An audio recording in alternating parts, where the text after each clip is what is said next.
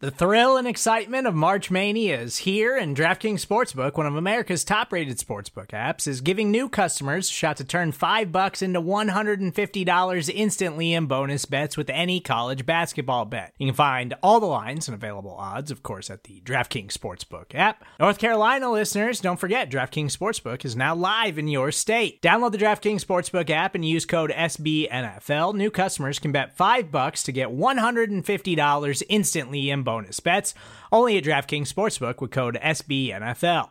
The crown is yours. Gambling problem? Call 1-800-GAMBLER, or in West Virginia, visit www.1800gambler.net. In New York, call 877-8-HOPE-NY or text HOPE-NY. In Connecticut, help is available for problem gambling. Call 888-789-7777 or visit ccpg.org. Please play responsibly on behalf of Boot Hill Casino and Resort. 21 plus, age varies by jurisdiction. Void in Ontario. Bonus bets expire 168 hours after issuance. See dkng.com/bball for eligibility, deposit restrictions, terms, and responsible gaming resources. On today's episode of After the Snap, we have Baltimore Ravens long snapper Nick Moore joining the show. We're going to chat with him all about his 2022 season, being selected as a second-team All-Pro, and his new baby boy. We will also be discussing Buffalo's divisional round game versus Cincinnati and previewing the conference championships this weekend. It's time for After the Snap. Let's go. Every snap is an interview.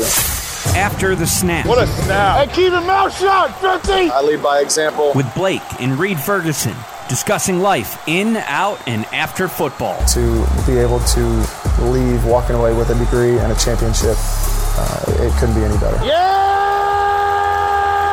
Well, you can take this boy out the real South out, but you can't take the real South out of my voice. And now here we go again, twist a little bit deeper because I got thick skin. You must be selling me some. Reid, before we get into football talk, I got a Peloton today. You did? I don't know which makes me more of a single guy in my 20s getting a Peloton, or the fact that I went to Home Depot earlier and bought a shovel. You decide.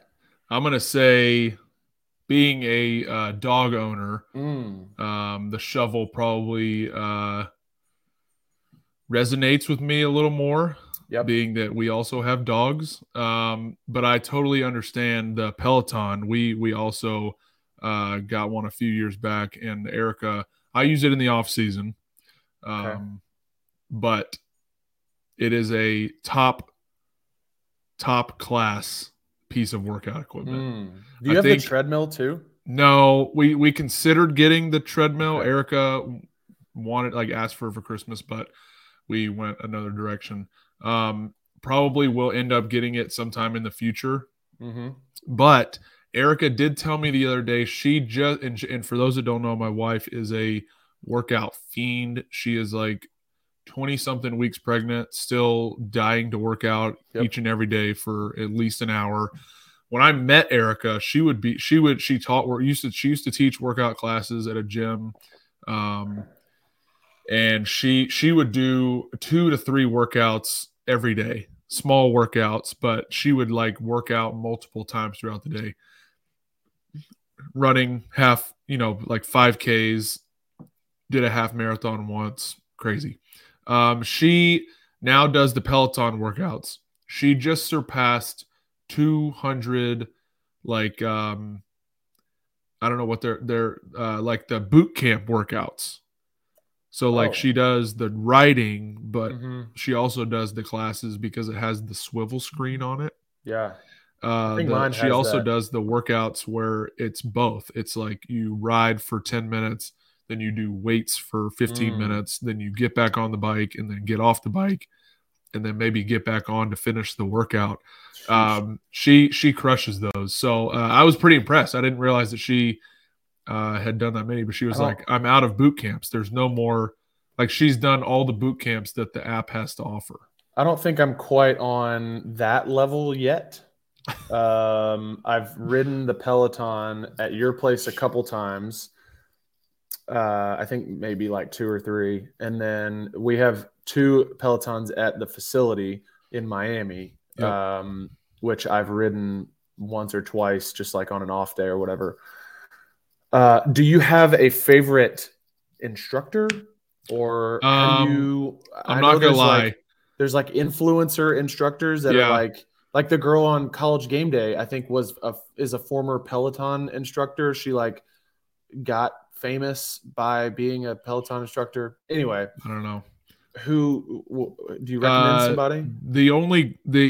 Because I don't do it as much as Erica does, she has a favorite lady, which means that lady is also my favorite lady because her workouts are very, very, very hard. Tunde, I think is her name. Okay. She's fantastic. The music is always great, which is the biggest part for me. I can't work out with bad music. So Tunde, I would have to say Tunde is our favorite. I just realized that my microphone was not plugged in, and you've been hearing me on the there it is on That sounds good. my headphones this whole time. So sorry to our listeners. Okay, well, Tunde, I will be Tunde. doing my review of Peloton instructors as I get to know each one of them. I plan to. That sounds like a good content piece. I plan to participate in some live rides. I know that's a thing. Mm-hmm. Erica has not done live rides. She knows people that have, but they're apparently super fun. Yeah, and that's what I'm. I feel like we'll get into that. Me Definitely. and you. Now that you have one, I feel like we need to get on a live ride. As competitive as we are as brothers, that's definitely going to be happening. Do I get a handicap? Do I get a handicap with being a dad? Do I get a handicap when we were 8 years old in the driveway playing basketball? No, I didn't get a handicap. No, you don't get a handicap because you're a dad. Dad strength is supposed to be a thing, right? Like when you become a dad. I don't know about the respiratory system though. Dad cardio. Dad lungs. Dad lungs. Dad lungs seem like a thing. Anyway, we will both have plenty of time to do that now, and I'm sorry that it had to come to this, but there can only be one playoff team that finishes their season with one win. happy team, and at the end of the year, that is neither of our teams. So, fortunately, congratulations on a great season. I still think that you got snubbed on both Pro Bowl and All Pro. Thank you. Not even getting a vote for All Pro is comedy, which we can talk about another time, but hilarious, just shameful. So I appreciate it. You had a great season. Lots of bad weather games. I feel like we spend 50% of our time on this podcast talking about weather in Buffalo and weather in Miami, but you guys struggled mightily with some bad, fierce weather this year. So kudos to you for battling through it. Appreciate it. So you alluded to it a little bit. We unfortunately are out of the playoffs now. Lost to Cincinnati on Sunday, and really my only remark from the game is I have two. First off, it was great to see DeMar at the game. It was fantastic. He was in the locker room before and after, kind of mingling with the guys. So it was great to see him. And then secondly, I think, the game as a whole, I think if you play that game 100 times, that result probably happens less than 5 times, probably for either team. I'm saying the best teams, very, very little separates them. And I told people this last year after the Chiefs game with the whole with the end of the game and overtime and stuff like that last year. When you get this far, even really just making the playoffs, a few plays a game change the outcome. Yeah. And that's really what it comes down to. It doesn't matter what the matchup is. there's a few plays every game in the playoffs that change the outcome of the game. So you take away a few big plays here and there, you add them to our side. Who knows what could have happened on Sunday afternoon, but just unfortunate, and gives us a goal to work towards next year. We're coming into this offseason. Yeah, I think, and correct me if I'm wrong, I think Cincinnati now with Krisman as their punter, I think they're now like the youngest specialist room in the league. They've got McPherson's rookie snapper, rookie snapper, second year, and then Krisman, I think this is his first year. Yep, actually rookie, second year. Yeah, yeah. I think he was on P squad last year. I don't know that he was ever active, but had gotten some practice stuff. But I mean, that's big pretty time impressive. To have three guys that are in less than their third year, playing, going deep into the playoffs. So obviously Darren Simmons having been there, I think 19 some odd years, he's going to have a solid group. And he's going to have those guys prepped and ready to roll. No doubt. And I think Kevin Huber is back on the practice squad. Yeah, he's still there. He's hanging around. We saw him during pregame. Okay. So he was helping out Drew. Yep. Yeah. So I think that they'll be just fine as far as specialists go when it comes to the high pressure snaps, holds, and kicks. No doubt. But yeah, so let's get into a little around the league. As you all know, Chiefs beat up on the Jags. It was a closer game than I expected. It was competitive all the way to the fourth quarter, which there were a lot of people that said that the Jags wouldn't even be able to step on the field with the Chiefs. Obviously, Patrick Mahomes twisting his ankle or getting his ankle fallen on early in the game, I think on the second drive, helped the Jags. But it does sound like that Pat is back at practice and relatively healthy for going into the AFC Championship game against the Bengals. Yep. I think, like I said, a few plays change a game. If you take away the fumble, I think when the Jags were maybe down 10 points. Yep. 6 minutes left. 27-17. Yep. And they were down 10 points with like 7 minutes left. And we're down on the 4-yard line or something. Mm-hmm. They were goal to go, I'm pretty sure. Yeah. You punch it in there, it's a completely different ball game. Fumbled, Chiefs recover. They get 3 and out, and then they get the ball back, and then you throw another pick. Mm-hmm. So just you if you convert there, stop them, get the ball back, you're probably driving to go potentially win the game. So exactly what I'm saying comes down to just a handful of plays each and every game, one towards one side or the other. That will change the outcome, and that's the name of the game, is being clutch in those pressure situations. No doubt. And moving on to the NFC, the Eagles routed the Giants. I mean, just I thought what was it, I definitely thought 7? Yeah, I knew the Eagles would dominate. I didn't realize it would be that bad. Yeah, and that was not a good game. Yeah, Jalen Hurts obviously back.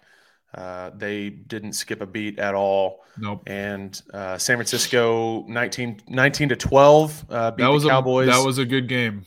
I think that was a good game. It was a good game, and I think like it's been all season, Dak turning the ball over a couple times has cost them in the game. In every game that they have struggled or lost in this year, it's been because of turnovers. And you every year in training camp you get the turnover margin talk, and you look at the chart of like winning percentage for all of the turnover margins, and every year since, I don't know, it's like since 2000 or something, it's like 99% chance if you're like 3 or more in the turnover margin, and then -3 is almost a 0% chance of victory.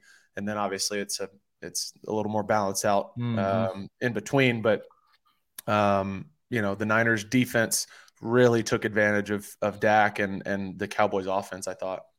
Yeah, for sure. I mean, top to bottom, I think the Niners have one of the best rosters in the league. I mean, it's amazing what they're doing with a rookie quarterback that was the last pick in the draft. Like I think a lot of people are forgetting that he was one pick away from being just an undrafted guy that had his pick of any team. And just kudos to him, kudos to Brock. I think that's extremely impressive what they've been able to do. I don't think he's lost. I think he's like 7-0 or something since he became a starter. He came in the game against us the first week of December. Yep. Jimmy G got hurt. It was I think it was the first week of December, the game right after Thanksgiving. And Jimmy G broke his foot and Purdy came in and lit it up, and then just they went on an absolute tear after that. Sure. So but one more thing, actually two more things before we get into our interview with Baltimore Ravens long snapper Nick Moore. Thing, did you see the parlay bet, the $1 million parlay for the tight ends over the weekend? Did you happen? I think I saw one that was kind of going viral a little bit. I think the guy put like $50, but maybe it was like $75,000. Yeah. So there were. I don't know if I saw $2 $1 million one. So there were two. So the first one is this $1 million bet. It was a $50 parlay bet for first touchdown scorers of each game being Travis Kelce, Dallas Goedert, Dawson Knox, and Dalton Schultz, all tight ends. $50 bet to win $1 million. After the first two games, Travis Kelce and Dallas Goedert had been their first scorers. And I think the cash out amount was like $600, which to me is like, so going into the last two games, process would be, would you risk $600 for $1 million? Correct. Are you cashing out at $600? I can't say that I would. The answer is no, because if you cash out at $600 and they play out the last two games and you end up losing out on the $1 million, you'll never, ever, ever forgive yourself. Maybe hedge your bet a little bit. Figure out how to hedge your bet so you don't lose everything. I don't know. But so then Jamar Chase goes on to be the first scorer of y'all's game, knocking out the Dawson Knox opportunity, and then Dalton Schultz was the first scorer of the last game. Yep. San Francisco and Dallas. But the other bet that you're talking about was actually I think it was a free $25 bet or $5 bet or something from maybe FanDuel or DraftKings, one of the sports books. And it was Kelce, Goddard, Jamar Chase, and Dalton Schultz. 4 for 4. That's what I saw, I think. Turned $25 or $5, whatever it was, into it was like 72 grand, 72 grand or something. Insane. Yeah, that was crazy.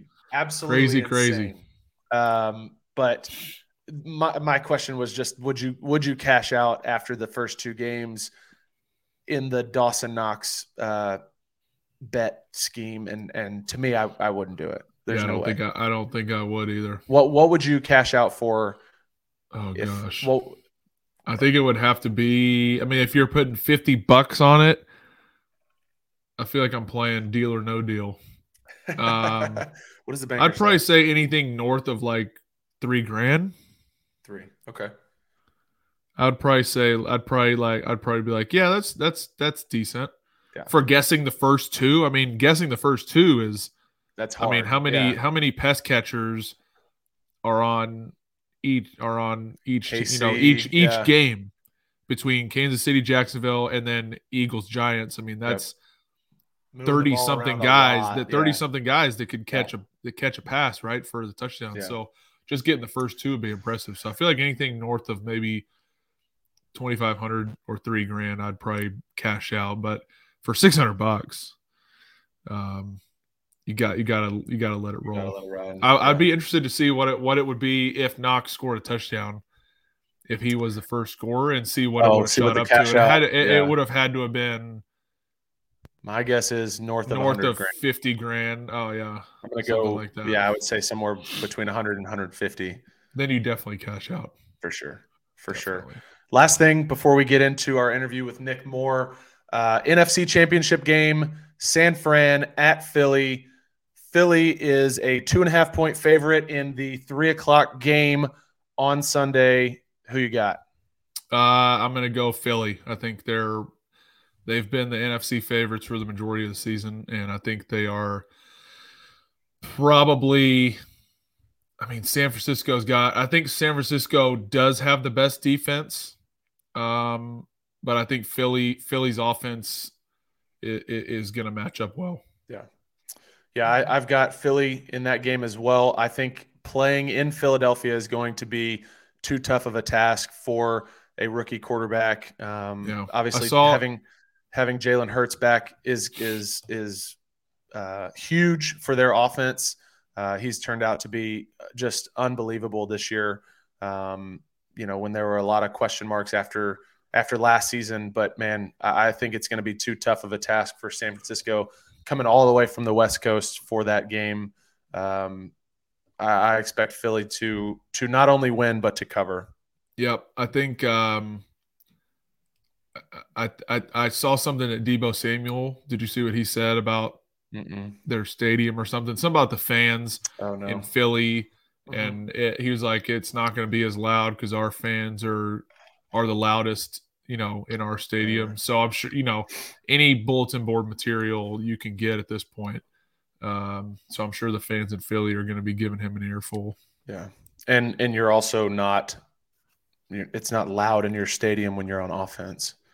So I don't understand that argument. Anyway, AFC Championship game Sunday night, 6:30 p.m. Cincinnati, 1.5-point favorite right now. Actually, is that updated? Down to one. Sorry, Chiefs 1-point favorite now.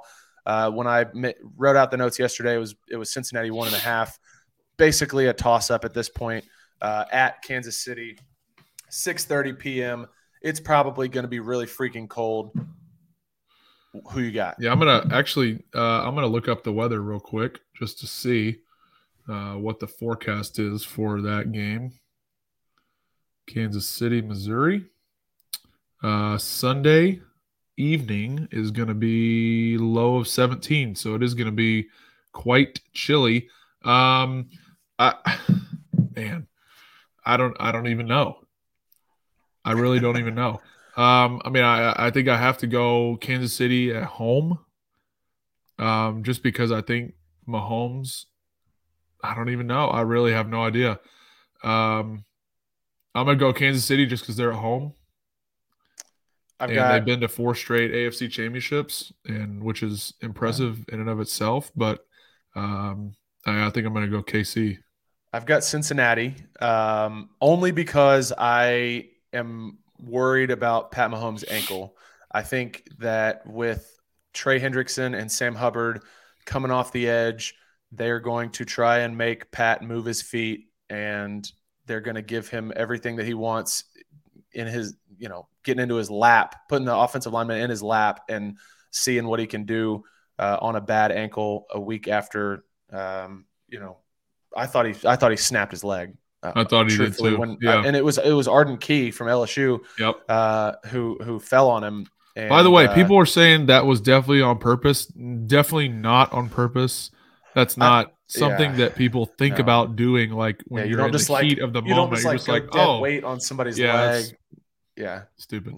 Anyway, I think that they're gonna put KC into some tough spots offensively, and we all know what Joe Burrow and Jamar Chase can do.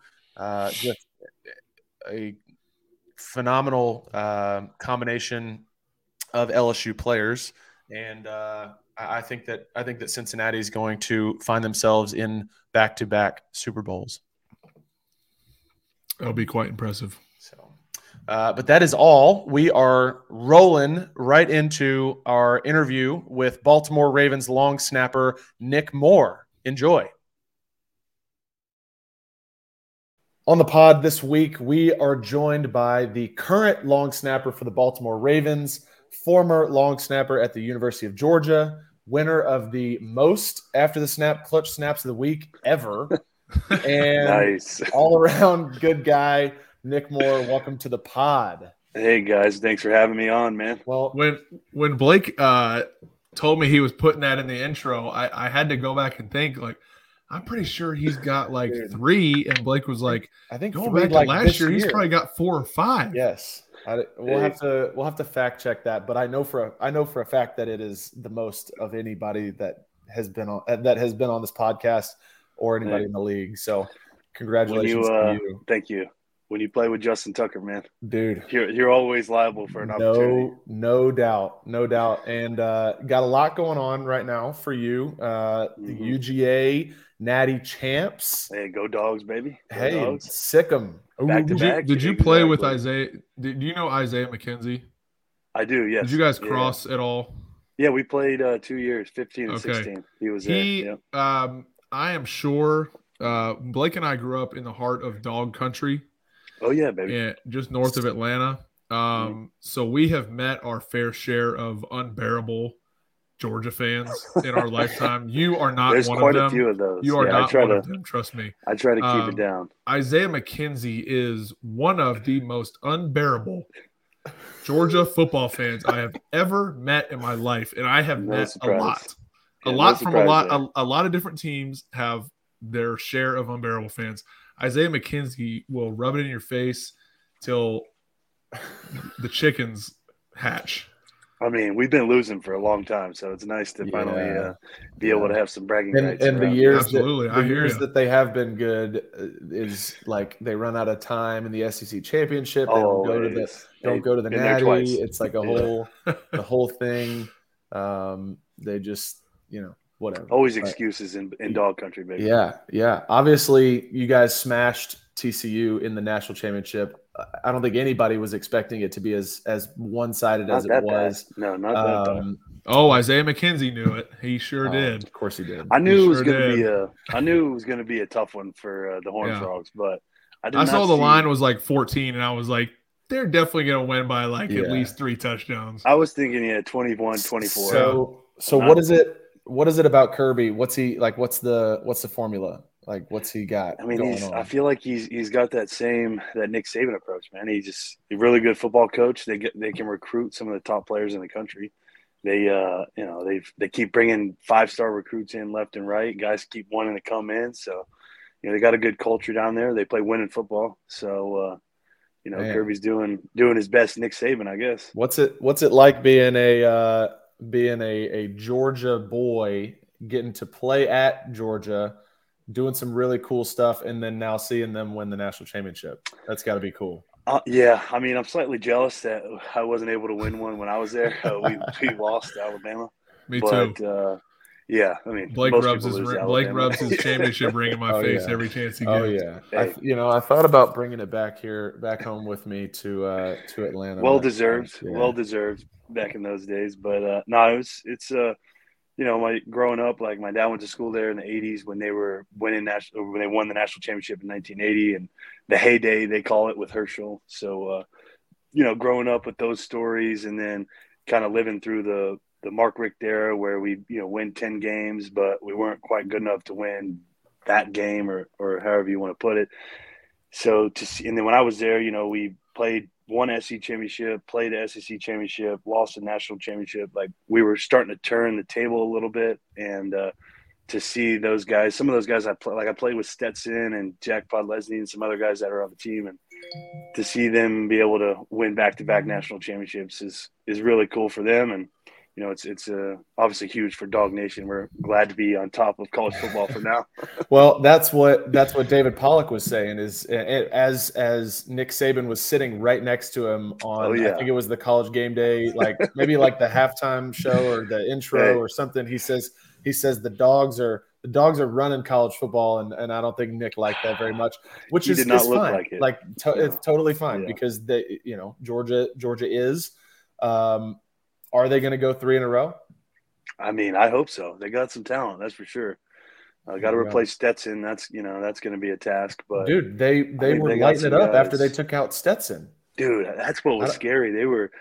Their third and fourth string running backs were putting up some serious yards, and their backup QB was playing really well. So I'm excited for next year for the Dogs. I mean, 3-peat would be awesome. You know, it doesn't happen very often, and it would be really cool to see it in Athens. That'd be insane. No doubt.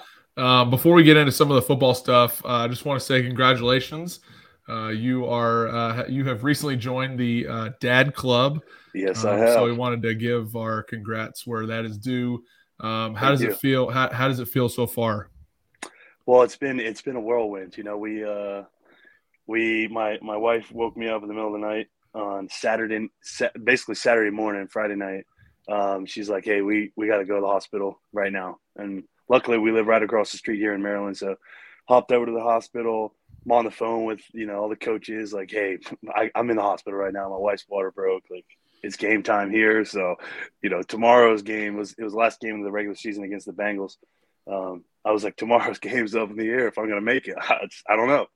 And luckily, my son came Saturday afternoon and came out healthy. He was about 5 weeks early, so we were a little worried that he was going to something was going to be going on. But luckily, by the grace of God, he came out healthy. Was a heavy boy, so we were very happy with that. And I was able to go to Cincinnati, play the game, and then come back and finally get to hang out with my family. Very cool. Spent 5 days in the hospital, and then got home. Everybody got home last Thursday, and we've just been kind of enjoying ourselves as a family finally. So it's nice. It's been crazy. Well, we will be praying for so hopefully some sleep soon to come. I know that's always tough. Yeah. First time around. Yeah, I know it was for us. We're expecting number 2 in May. Yeah. So fingers crossed. Absolutely. But for some sleepful nights ahead for you guys. So jumping into some football stuff. Obviously you joined or joined the Ravens 2 years ago, I guess. Yeah. Veteran heavy room with Justin Tucker and Sam Cook there. What was it like being a rookie with those guys that have been around for so long, and how did they kind of help you transition? Well, I was very blessed to be here. I got here in 2020, and I kind of was on the practice squad all of 2020. I was behind Morgan Cox, and then Sam and Justin obviously were here. And so I was able to work with those guys for essentially an entire year. I mean, we didn't have OTAs in 2020, but all of training camp, the whole season, I ended up getting one game in 2020. So I learned like how to be, I was 28 years old and I was still learning how to be a pro, like how they practice, how we go about the week, how they go about, Saturdays, Sundays, game days, stuff like that. And, those guys were together for 9 years. So it was really, it was very eye-opening for me to kind of help, like, hey, maybe I need to take my game to the next level by doing these things that these guys have been doing for the better part of a decade or over almost a decade. So, seeing them work and seeing them have the success on the field kind of showed me like, hey, there's not a whole lot of different ways to do it. This has been a formula that produced some of the best guys at our position, and then kicker and punter as well. And so just being around them, learning from them, it definitely helped me propel me into my first year as a starter in 2020 to have kind of a successful year that I was able to have working with Sam and Justin was it definitely, made me kind of who I am right now. Yep. And for those who don't know, you had a little bit of a baseball career coming out of high school. So that kind of, you alluded to it a little bit. You're 30 now, I believe. Yeah. You obviously alluded to it starting with Baltimore when you were 28. Do you think that being a little bit older than the typical rookie helped transition, even though you had the vets in the room? Yeah, I mean, I definitely think it did. You know, having gone the baseball route at 18 to 22, I really kind of learned how to deal with like anxiety of playing a professional sport, anxiety of not performing well, just being out and playing in front of crowds, making money a little bit, not a whole lot in minor league ball, but still. And then just being in a professional environment, being in professional sports. I mean, really kind of seeing how it's a business, how things are very result oriented, and you gotta be able to produce on game day in order to keep your job. And I think having gone through those experiences, though they weren't necessarily what I wanted or weren't very good for me, because I only played basically 4 years in minor league ball and got cut, definitely helped when I got here. I think the toughest part about our job is like that you only have so many plays, and every single play is potentially a game-changing play. So there's a lot of pressure, a lot of anxiety that goes with that. And I think having the failure, quote unquote, experiences that I had in baseball, I think I was able to really help me. And then also being older, having a different view on life. I wasn't a little kid anymore. I was 20. I just turned 28 when I was 27 when I made my NFL debut. I turned 28 the next week. So it definitely, I mean, being older, I was not the smartest guy out there, but being wiser, and it definitely made me a little bit more comfortable in that situation. Baltimore is obviously known for outstanding special teams units, specifically relating to the specialists. We've had Morgan on. We've had Will Lutz on, who was in Baltimore at the very beginning of his career. What makes Baltimore such a great place to develop as a specialist? Is it Harbaugh's history as a special teams coach? Is it Randy Brown? No, we hear a lot about Randy Brown because of his relationship with Tucker. Yeah. What is it that makes Baltimore able to develop so well all of these specialists that come out, and even if they don't stay, they go off and have successful careers elsewhere? Yeah, I think you alluded to it with Coach Harbaugh having been a special teams coordinator in the NFL. That definitely helps, having a head coach who knows the ins and outs of special teams, the intricacies of what we have to do on a play-to-play basis. And so that definitely helps us. It kind of puts an emphasis on special teams. We pride ourselves on being one of the top special teams units here in Baltimore. So that helps. And then having a guy like Randy, who's a quote unquote kicking, specialist, I would say, in the realm of the NFL, he's got a really good eye for kicking and punting. And he's learned a whole lot about long snapping throughout his tenure he's been in the NFL since the 90s. So, he's been around guys like David Akers and Sam Cook and Morgan and Justin for decades. And, I think he has a tremendous amount of knowledge, and he's able to pick out guys that he thinks have potential at the next level. And then they bring them here, give them an opportunity to, give them an opportunity to get some action without having the stress of potentially like life or death, making the team or not making the team. Because, when it's like when you go to your first team and, you're not necessarily the guy, and you think every time you go out there and you don't perform at your best, there's a potential that you're going to get cut, kind of what I experienced in New Orleans, where I played 2 preseason games, didn't play well, got cut. Some of that was anxiety. Some of that was I needed technical work, things like that. So you come here, you don't have to have necessarily that pressure of like, oh my gosh, if I don't do well, you're going to get cut. Because here they really pride themselves on developing guys like me and Matt Orzik, Trent Sieg, other guys like that. And it helps when you have dudes like Justin and Morgan and Sam, who are veteran players that played, 16 years with Sam Cook, and Morgan's going into year 14 next year, and Justin will be in year 12. Having those guys that instead of looking at it as a negative that they have another guy here at their position, they use it in a positive way that they can teach this guy, that maybe they can learn something too by helping out a younger player.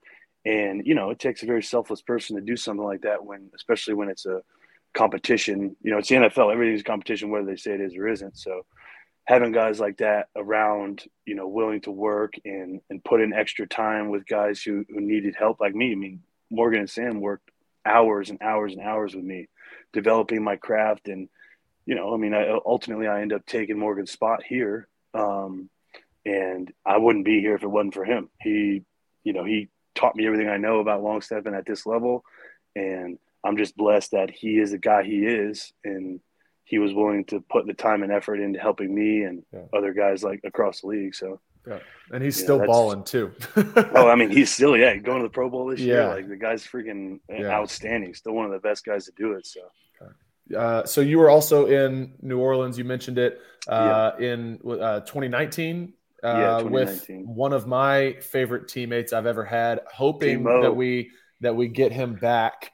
Mr. Thomas Morstead, Mr. Walk on to the tarmac and take his photo before he gets on the airplane. That's the whole Timo nine. For you. Yes. Give me a good Timo story. I know you said you weren't there like super, super long, but surely you've got some memory of some interaction with Timo. Well, I love Tom. I mean, he's such an outstanding guy. He's a class act. Top to bottom, it's an extreme professional and works his tail off, as you know. And honestly, I'm happy for him. He had a great year this year, so super excited for him. And but I would say the first time we got there, you go to OTAs, and OTAs is relaxed and chill and all that stuff. And then you come back for training camp, and it's your first time in an NFL training camp. You have no idea what to expect. And people are like, oh, hey, man, when you get to training camp, like, they're going to turn that dial up and it's going to be go time. And first day of training camp, I come in early with the rookies, and the veterans all get there, and we go to our first practice. And practice starts at like 8:50, I think, and 9 o'clock in the morning because it's so hot. My man Tom was full sweat. It was like 6:30. I was like just walking in. He had just finished working out. He was getting dressed to go out to like get his warm up on. I'm like, he'd already been in and out of the hot and cold tubs. Oh yeah. I'm like, bro. Yes. I'm like, I thought I got here early. Dude. Like, I'm looking at my watch like, dude, it's 6:45. We have 2 hours till practice basically. And Tom's like, him and Drew Brees are in there, and there's a reason they play for so long, And they're in there. They've already worked out. They've already done the necessary prep work to get ready for practice. And Tom's like, he's out there an hour before practice even starts, getting his drops, doing his catches, doing all the stuff he does. And, just an ultimate pro. And it was an honor, a pleasure to play alongside him and learn from him for the short period I was there. You were in the XFL for a short time before it shut down. What about playing in that league or some of the guys or coaches that you played with helped you when you got your shot in Baltimore? Well, our special teams coach was a guy by the name of Frank Gans Jr., and he actually was the special teams coordinator that drafted Sam Cook here in Baltimore in 2006. Huh. So not that there was he had anything to do with me coming to Baltimore. Small world. Yeah. So he and then Mark Trestman was our head coach. He was the offensive coordinator here that same time. I guess Brian Billick was the head coach here. And so, I mean, I don't know if it had anything to do with me coming here or not, but cool little small world incident. You'd like to think that they may have made a phone call. Yeah, I definitely just own it. So that definitely was absolutely the reason that I was there. Yeah, exactly. No, but I think the XFL, man, it was short lived, but I thought it was really, really, really well done. Some things that were tough, like for us, for instance, my team was in Tampa. We were the Tampa Bay Vipers, and we didn't have field goal uprights for practice, so we had no uprights, and so we had to go to like Home Depot or Lowe's and got like these like 20-foot tall PVCs, and we had the guys standing there holding them up, and we would kick it. And my kicker was Andrew Franks. Amazing. He was in Miami for a little bit. Yeah, he played a couple years in Miami, and then Jake Shum was our punter, and he was Buffalo guy.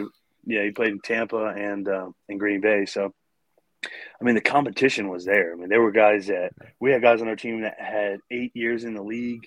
We had guys on the team like me who had no years in the league. I mean, there was dudes Josh McCown played in that league. The guy played like 15 years in the NFL, a quarterback. So, Wild. Like he was still going at like 45 years old, still playing ball. So, I mean, it was obviously it worked out great for me because I got the opportunity that I have now, and I couldn't speak more highly of that league. Made some money, got to play football, kept me out of the office. It was no doubt. It was a really good experience for me. I want to go back to the baseball thing for just a second. You were part of the Red Sox organization, correct? Yes.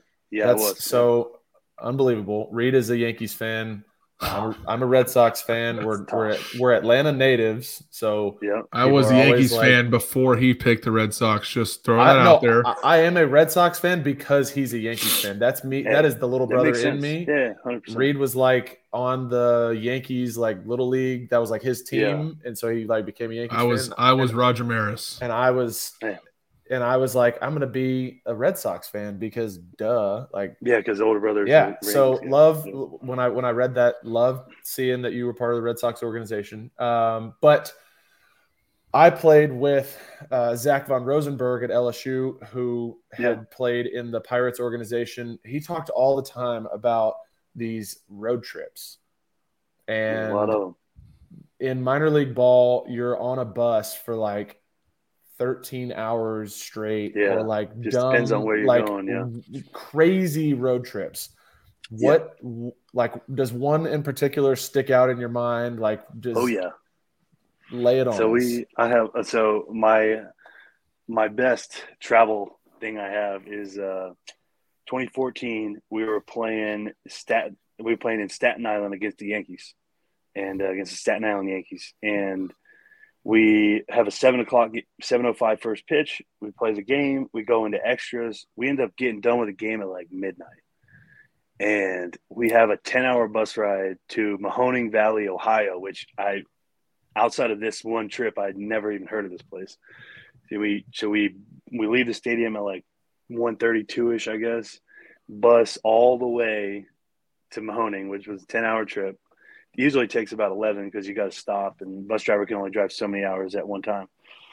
We ended up getting to Mahoning Valley at like noon, like a little after noon, and we have a 7 o'clock first pitch that night. No! Oh yeah, dog. And did you even go to a hotel, or did you just go straight to the clubhouse? We drove. So a situation like that, you basically go to the hotel and you show up to the game at like 6:45. Like the whole team, just like the manager. There's just like an agreement that we're not going to be warm and ready for this. No, like the only guy that goes early is like the pitcher and catcher, starting pitcher. Yeah. And because like our manager, he played in the big leagues for like 10 years, so he like understood. And we get to the hotel at like 1 o'clock in the afternoon, and he's like, "Hey, I'll see you guys here at 6:30. It's like a 10-minute bus ride to the stadium, so." Just get here at 6:30. You're just rolling off the bus, like in your uniform, straight to the diamond for the anthem. Oh, it was most of the time in the minors. They give you an off day, and they usually schedule to where your longest bus trip is on that off day. Doesn't always work out that way, as I just said, but there's a lot of great stories, man. Smokes. Minor league life it's a tough life. That's for sure. Any good like food spots that you came across in your travels? I would say the most frequented food spot we had was the local grocery store. You get a loaf of bread. Somebody buys a loaf. Somebody buys the peanut butter. Somebody buys the jelly. Yes. And you got food for like 2 days. And then if you're lucky enough, you got like a Domino's or something. Because like you play at 7 o'clock, you're not getting back to the hotel till after midnight. Yep. Like the only things not open, a whole lot open. Pizza, and McDonald's, if you're lucky enough to be in a town that has a McDonald's. Every now and then there'd be like a Waffle House or a Huddle House or something, but there you go. Not talking my language. That's right. Hey, I can eat up some Georgia boy. All-star special there. That's what I'm missing up here, dude. Not like the nearest Waffle House. We don't have like one up here. We don't have one in Buffalo either. Yeah, we have 10 in the state of Maryland, but the nearest one's like an hour from my house. And my wife and I, we love Waffle House, and we had it at our wedding. So yes, dude, we love it. Yeah, we love it. It's fantastic. You are Waffle House is giving classic. me ideas. Yeah, giving me ideas. It's good stuff, man. We had the food truck, Waffle House food truck. That's the only thing people remember from my wedding. That's it. What a memorable. People remember thing. the music and the food. Yeah. It came That's at it. like, I think our venue closed at like 10 o'clock, and then the Waffle House got there at 8. So like everybody's been, Yeah. drinking, partying for like a couple hours. And then it's like, boom, Waffle All-Star House shows up. special. Everyone's like, oh, dude. That is So so everyone loves cool. it. That's Yeah. so good, man. It was a So hit, yeah. moving on a little bit from the baseball back to where we are right now. Pro Bowl first alternate, second team All Pro. Congratulations! Thank you, guys. Incredible. Thank you so much. And very, very deserving of that.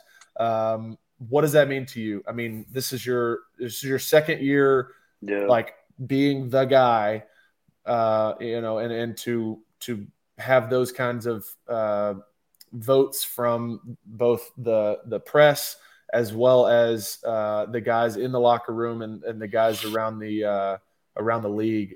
What does that mean to you? It's a huge honor. First of all, I mean, it's there's a lot of talented guys at our position. So to be considered one of the top guys by my peers and as well as by the press, I mean, it's a huge honor. But it's also extremely, like, I don't want to say relieving, but it just like it kind of like solidifies everything, like all the work I put in essentially for the last since I was 18, like trying to get to like a point in my professional career where I'm at the top of my pinnacle of my game, I guess, between whether it was baseball or football or whatever. Like I spent a lot of time and work to get to where I'm at now and to finally get some, recognition. It just like, it's honestly, I don't even know what to say. Like I was very, very, I was honestly thrown off when they told me I was second team All Pro, like, cause I was first alternate to the Pro Bowl, which, Morgan was well deserving of that. So I was super happy for him.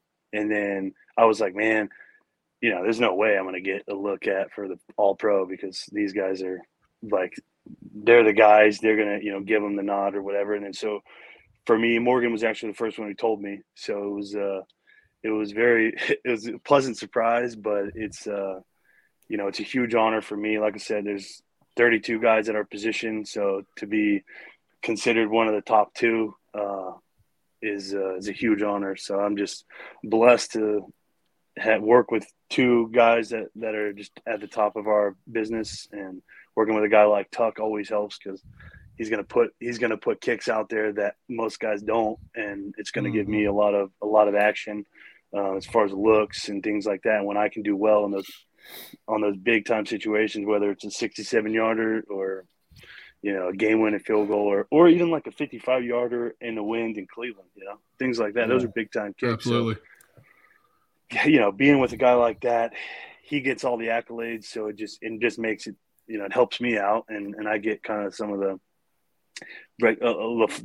trickle-off recognition that he gets. So, brings the exposure to you as well. Yeah, so just a huge honor. That's awesome. And very thankful. I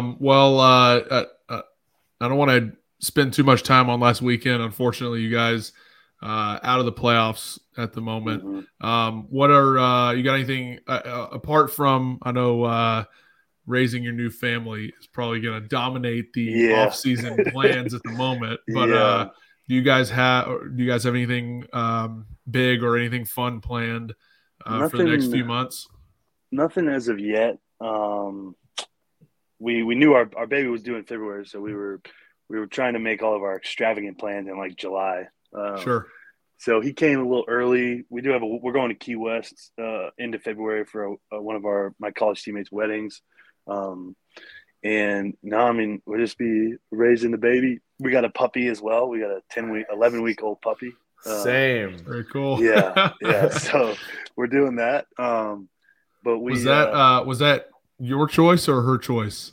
Yeah. So we had two German Shepherds for a long time, and my boy, he passed away in September. He had kidney failure. Yeah, that was really tough. He was 5 years old, and he was kind of our first puppy. We got him back in 2017. So he passed away in September, right 2 days before our first game. So that was a mess. Eesh. But so I've been wanting another dog since like October. My wife's been like was putting it off. She was like, no, we'll wait till we get home. Wait till we get home. All the while, she had planned to get me one for my birthday in December. Nice. And so she got me one for my birthday. We picked him up in right after Christmas, and we thought we'd have another month before the baby got here. Oh yeah. The baby had other plans, so we now we're raising 2 toddlers basically, and 2 infants. And Reid, you with Luna and Blakely, yeah, we it was got our not second, much of a. Yeah, we got our second dog in August of 20, and Blakely came in April. So sort of pretty close. When we got the second dog, we didn't know Erica was pregnant. We found out like 4 days later. So it was kind of perfect timing. But they love each other. Like their Luna, that's our what we're dog, going for. Yeah, is and Blakely is she'll be 2 in April.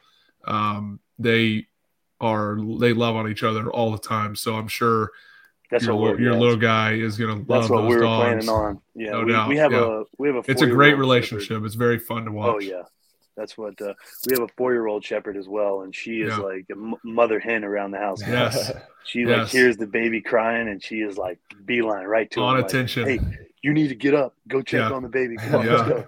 That's awesome. Pawing at you. Yeah, exactly. Very cool. So we're we got we went from 3 of us to now we got 5 of us. I mean, it's beautiful chaos. So we love it. That's no doubt. Awesome. Let's finish off with some fun stuff. Thank you again for spending your Wednesday evening with us. Of course. This is a little segment that we like to call Short Snaps. It's just some fun football related, mostly football related questions. We will start first. First question: favorite away stadium? Pittsburgh, no doubt. Renegade is the most electric, like 2 minutes I've ever experienced in sports. Reid said that's one of his absolute favorite moments in his entire career. I'll never forget. I've only played there once. We played there in 2019, and it was late in the season. Sorry to interrupt, like the short snaps. But it was late in the season. I think it was like week 15 or something. And it was maybe a third to last game of the season. And we had to win. If we won, we locked ourselves in the playoffs. And I think it was tied. We were up by a field goal or something, like early fourth. And they went into a timeout, or maybe it was a fourth quarter break. They started playing it, and we had heard it all week at practice. Like we played it just ad nauseum at practice. Mm-hmm. First play right after the song, it's like a 45-yard bomb to John Brown, first down. Like we're like on the 20-yard line or something, and the crowd just goes quiet. Yeah. And that's like my most memorable moment of playing in Pittsburgh. So, speaking of the Renegade, I'll never forget that. Oh no, I love that. It's the most electric pretty cool environment. Oh, awesome. It was like Sunday Night Football or something. Like it was packed house. That is an awesome place to play. Yeah, I love it. Least favorite away stadium to play in? I would say Miami, because we had such a horrible experience there last year. It was so bad, Thursday night. Thursday night. Yeah. We went from like practicing the last like basically 2 weeks leading up to that game. It was like 30 to 40 degrees up here, and then we go down there and it's like 85. And for us, the humidity is like that makes a huge impact on our job. Yep. And so like adjusting to that, like basically live during the game, like trying to figure out laces and how I can let go of this ball. Oh yeah, you're like sweating. It like was, crazy. And and of course I got absolutely just walloped by Christian Wilkins for 8 punts. I think we had 8 punts, and he came at me. Like, I think we had 8. Welcome to the club. It was fantastic. Reid's been there a couple of times playing against Miami. But on those Thursday night games are tough, man, because you're on a short week. The game plan goes from this to extremely this. Abbreviated. Yeah. So you've got 11-week-old puppy is mine are outside at the crate, barking at the door right now. She's pawing at the crate. She wants out. Game plan is very much streamlined, which means that offense could be up in the air. Don't really know what to expect. 8-9 punts later, you're like, whew, like let's. Let's get That back was the on the most airplane. miserable football experience of my life. And we got our butts beat, so that didn't help. Didn't help the cause. All right, next one. Pre-game playlist. What's on it? I tend to go. I have this Jesus Culture kind of album. There's a hodgepodge of different Hillsong United and some other Christian groups I like to listen to just to calm my mind a little bit right before the game. So it's just relaxing. That's awesome. Might have to share that one with the with the crowd here. Oh yeah. Halftime snack.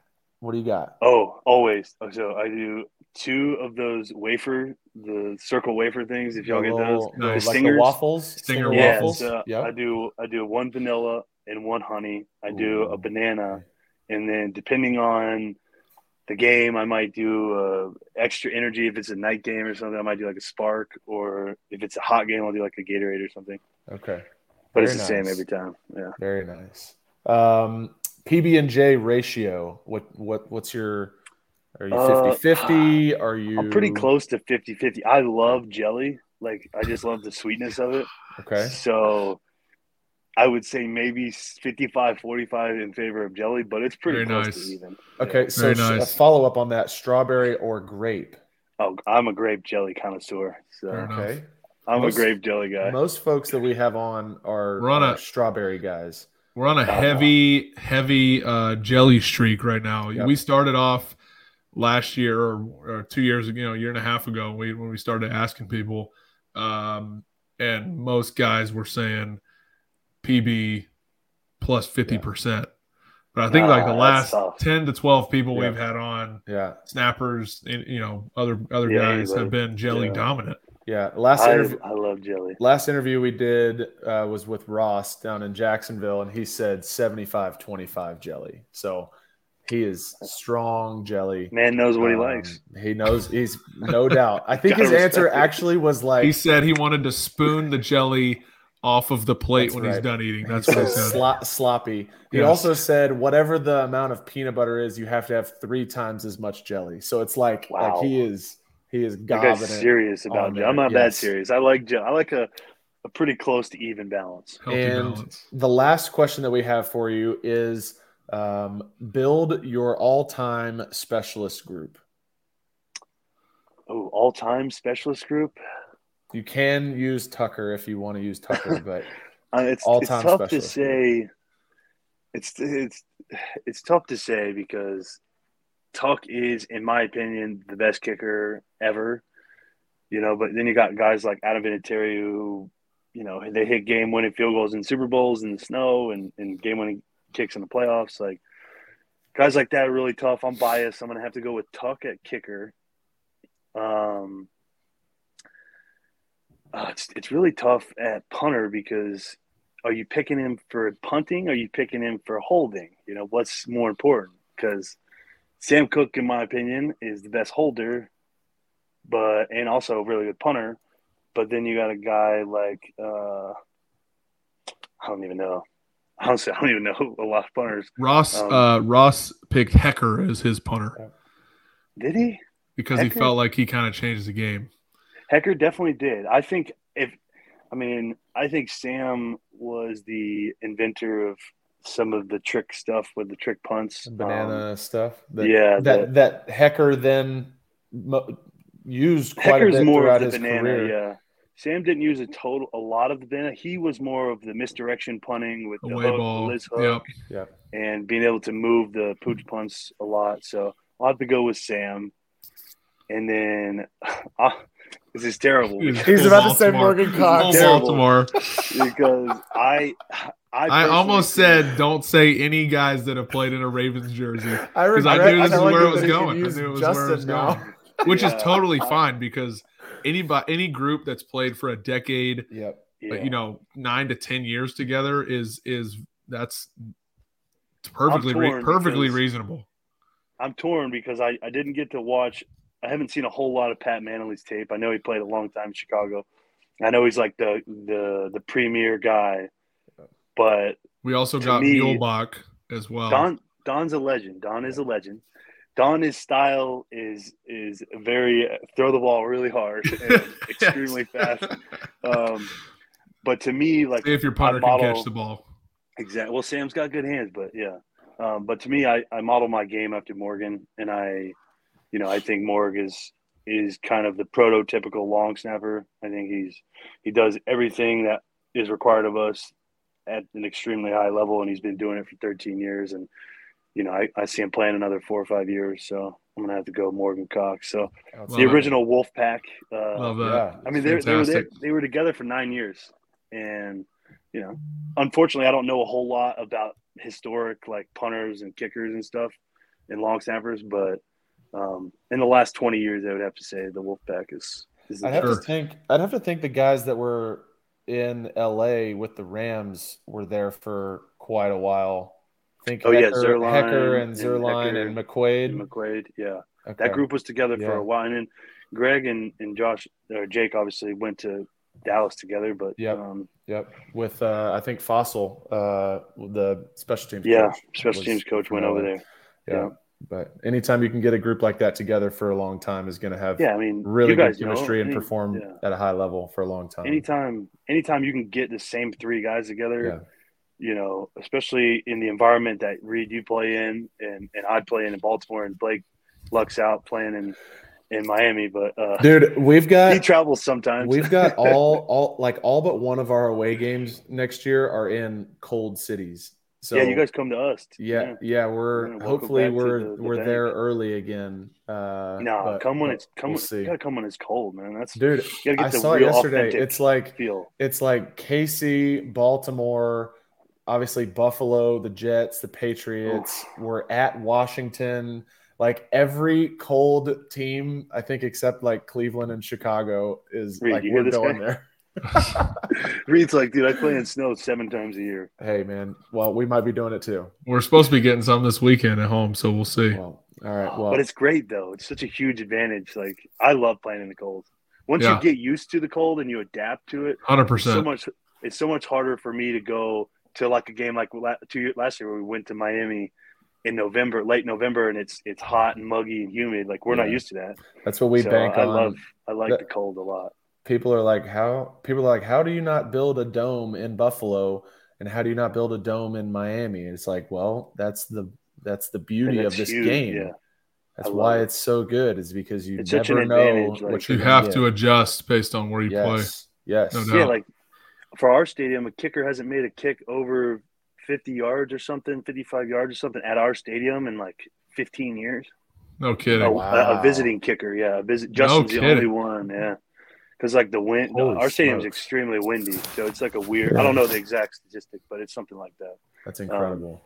But no, it's cool. Like when you play in those crazy weather games, and then you go out there, you play well. Like it's cool to look back and be like, man, like I just played like y'all snow game you had a couple weeks ago. Like you guys play really well in that game, and you look at it and you're like, man, it stinks while it's unfortunate while you're in it because you're freezing. It's it's really hard, but then when you do it, you play well, and you look at the tape later, you're like, man, I just dominated in that kind of environment. Like, it's just such a gratifying feeling. That's the ultimate feeling as a competitor. No question about it. Well, absolutely. Nick, thank you again so much for spending 40 plus minutes with us tonight. Enjoy your off season. Enjoy spending time with the fam. Congratulations again, Nick Moore, everybody. Thank you for joining us. Thank you, guys. I appreciate you guys. Thank you, brother. Big thank you to Nick Moore for joining the podcast this week. Another talented long snapper to join after the snap. Always fun getting to talk to our snapper brethren. So that is a wrap on this week's episode of After the Snap. As always, you can subscribe to us at After the Snap Pod on YouTube, at the Finsider, at Buffalo Rumblings on Spotify and Apple Podcasts, and at After the Snap Pod on social media, Instagram, Twitter, all of the places you can find content. We will see you next week. This has been After the Snap, tales from two brothers who live life upside down. See ya. Well, you can take this boy out the real south on, but you can't take the real south out of my voice. And now here we go again, twist a little bit